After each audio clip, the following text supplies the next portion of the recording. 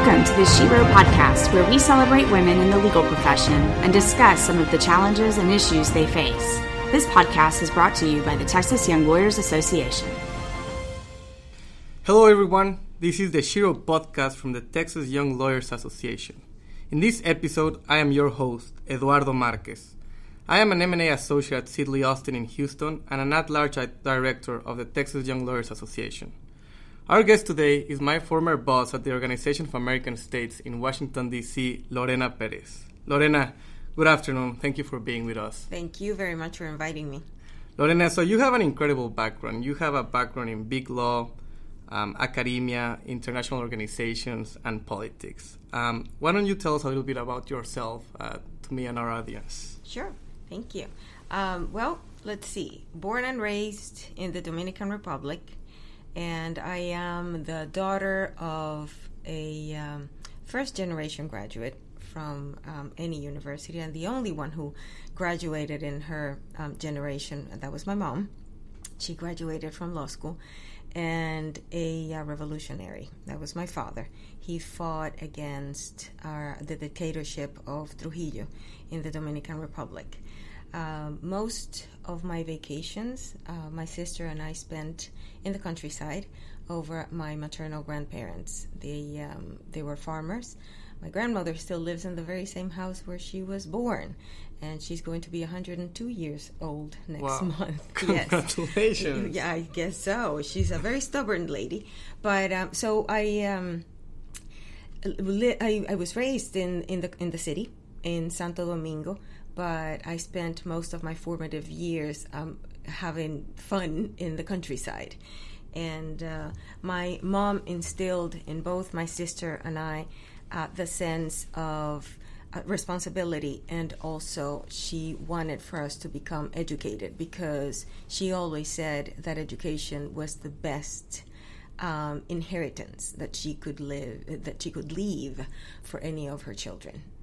Yeah. Wise woman. Yes. And at what age did you move to the U.S.? I moved to the United States back in 1992. I'm not going to tell you what age, but it was in 1992.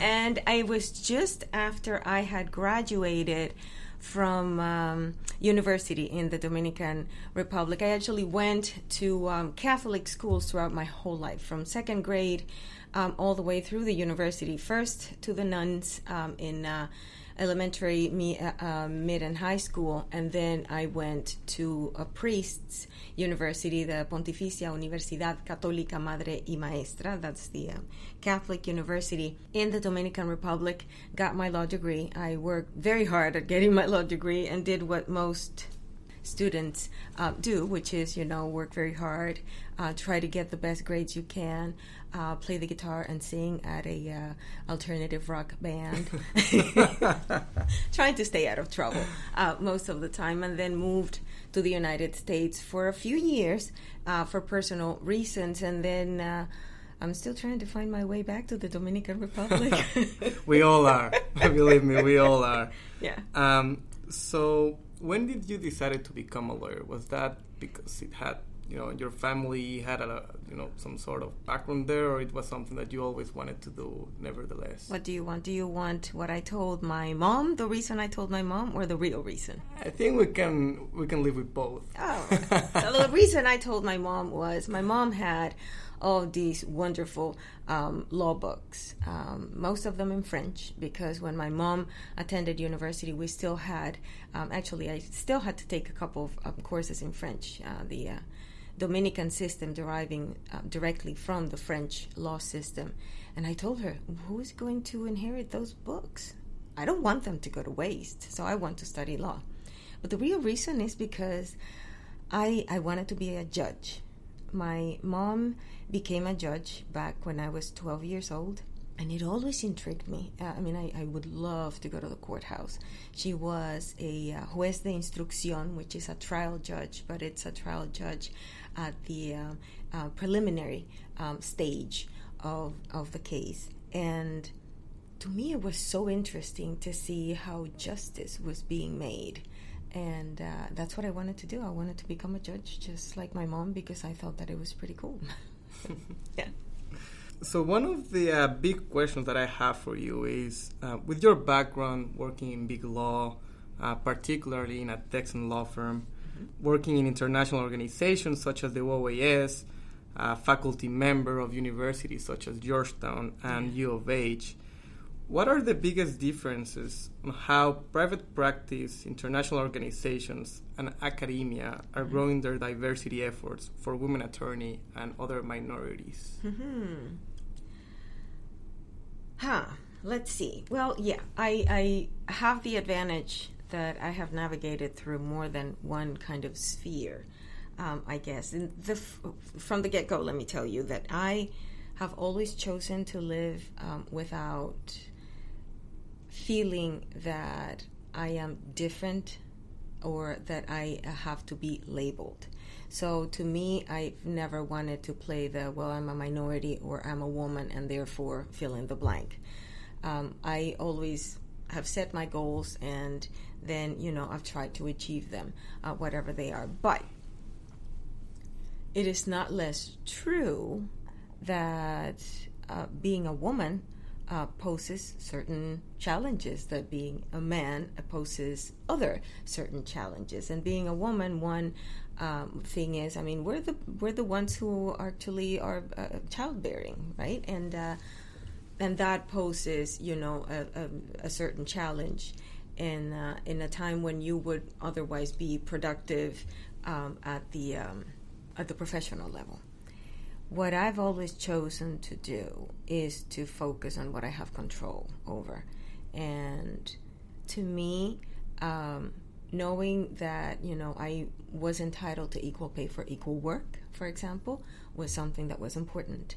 And no matter where I was, whether I was at the law firm, whether I was at the OAS, as an adjunct, it was a different a different theme, because as an adjunct you only go, you teach whatever you're going to teach, and you leave. You're not a tenured professor.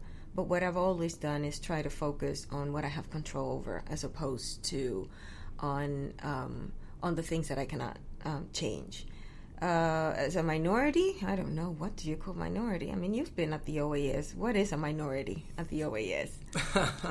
In an organization where you have citizens from most of the Western Hemisphere, maybe more from one country than another, but at the same time they're from all over the Western Hemisphere, some from Europe, some from Africa, as you know. So minority did not apply at that level. Neither does it apply here in Texas, where 40% or maybe a higher percentage than that identify themselves as having some Hispanic heritage. Who's a minority here? That is right. And, I feel the same way. I relate to that in the sense that I've never let being Hispanic tag me. But nevertheless, I found that for me, that has helped develop my career in a way that is different than if I would have kept practicing, for example, in Mexico.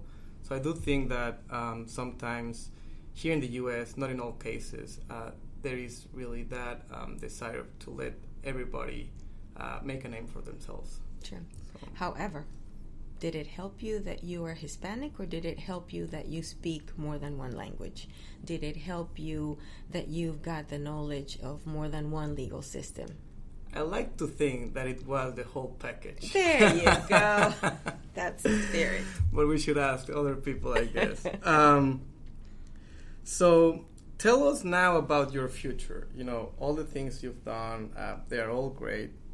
Now you are facing a new project of your own. It is a new project. I decided, and this was in December, that I was going to run for office. So right now I am running for the Texas House of Representatives for District 15, and I'm running hard because we're in the very final, the final stretch. So I like what I'm doing so far, and what I've been doing before, and what prompted me to run, was that for the last 3 years since my family and I moved here from the East Coast, one of the things that I wanted to do was to volunteer part of my time.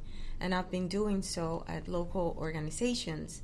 And I've been able to meet a lot of people in my community who are also interested, like me, in doing more for our community so that it gets, to be a better community, and also to identify the needs of the people in our community. And what I want to do right now is just to find a higher platform so that I can reach out to more people in our community and in the state as a whole. Yeah. Are there a lot of female candidates here in Texas, or what's kind of like? Yes, there are. I will tell you that when I decided to run for office again, it was at the very last minute when I realized that there was not going to be a candidate. So the way that it started was there was another woman running in the primaries. There was a man and a woman running in the primaries for the Republican Party. And I had met the woman, and I saw eye to eye with her mostly on the issue of public education. She's very adamant about strengthening the public education system in Texas, and I applauded that. But then I heard from various people that she probably wouldn't win the primaries because her opponent was being backed by really deep pockets and PACs, etc. And that is when I said, well, we have to have a plan B. And, well, you're talking to plan B right now. I am plan B. So what I am doing now is running based on issues, focused on issues, as opposed to focused on party allegiances or focused on what's going on at the national level. Just focused on what is it that our community needs and how is it that we are going to be able to tackle those issues to address those challenges in Austin, and trying to forge alliances. And I'll tell you that one of the things that I have liked the most since I decided to run for office has been meeting all of the people, all of the actors, because people sometimes think, well, I'm running for office and I'm going to start on a clean slate. It's a blank sheet of paper. I go to Austin and I get to write stuff. But that's not the way. You and I know that. That's not the way that it realistically works. The Texas legislature has had a lot of bills that died in previous sessions and that have been worked on and reworked on maybe various sessions over and over. And it's just trying to find allegiances. And, what has been happening mostly on the three topics that I want to focus on, which are public education, strengthening public education, addressing flooding, which is a big issue not only here in Houston but also in Montgomery County.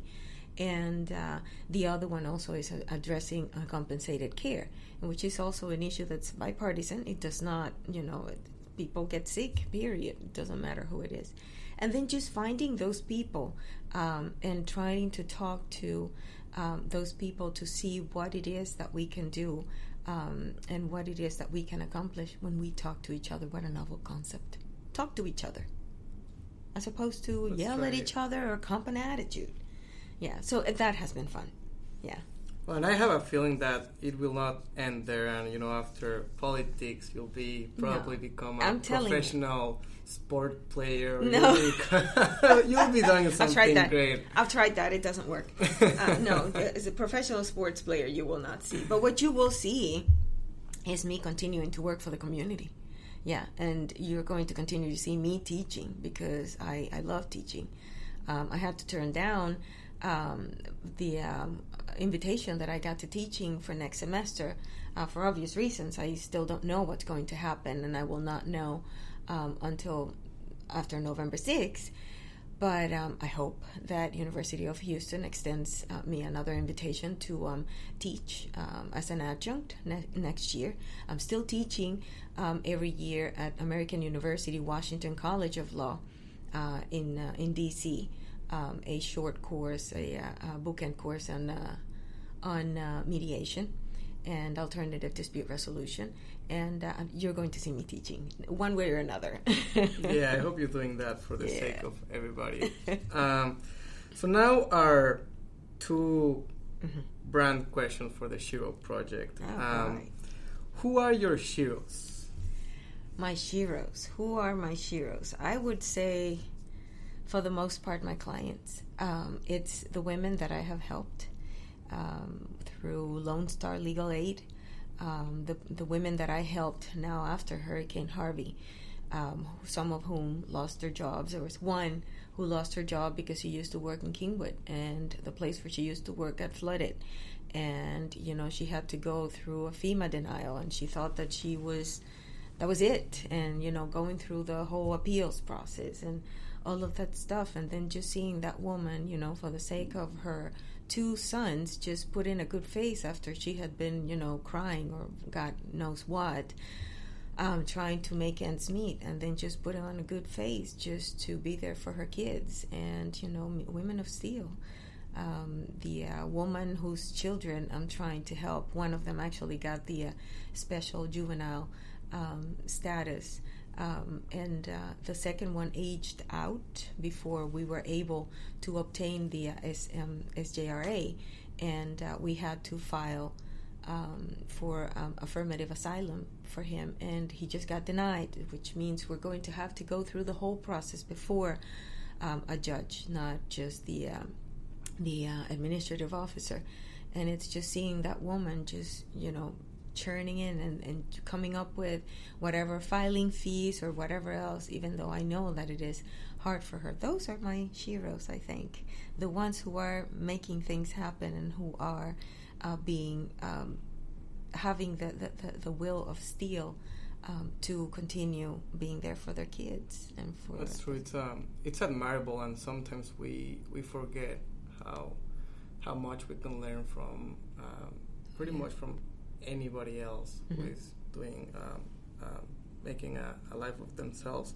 Yeah. And then the next one, I'm gonna make it a little bit easier for you. Oh, let's see. Other than your mom, who was your Shiro when you were growing up? See, well, other than my mom, because my mom actually was a very big inspiration. One of the things that my mom always taught me was that what's just is not necessarily all the time what's fair. And he was trying to understand, that justice and fairness are not necessarily synonyms all the time, and trying to come to terms with that also interested me so much in the law. To me, the law is a lot different from politics. However, it gets to be so politicized. But I do believe, I'm a firm believer in the rule of law. And it is in part because of what I learned through my mom. But in any event, yes, other than my mom, I know. So here, are you ready for this one? Sor Juana Inés de la Cruz. I like that one. Yes. Sor Juana Inés de la Cruz. I was 15 when I was exposed to this woman.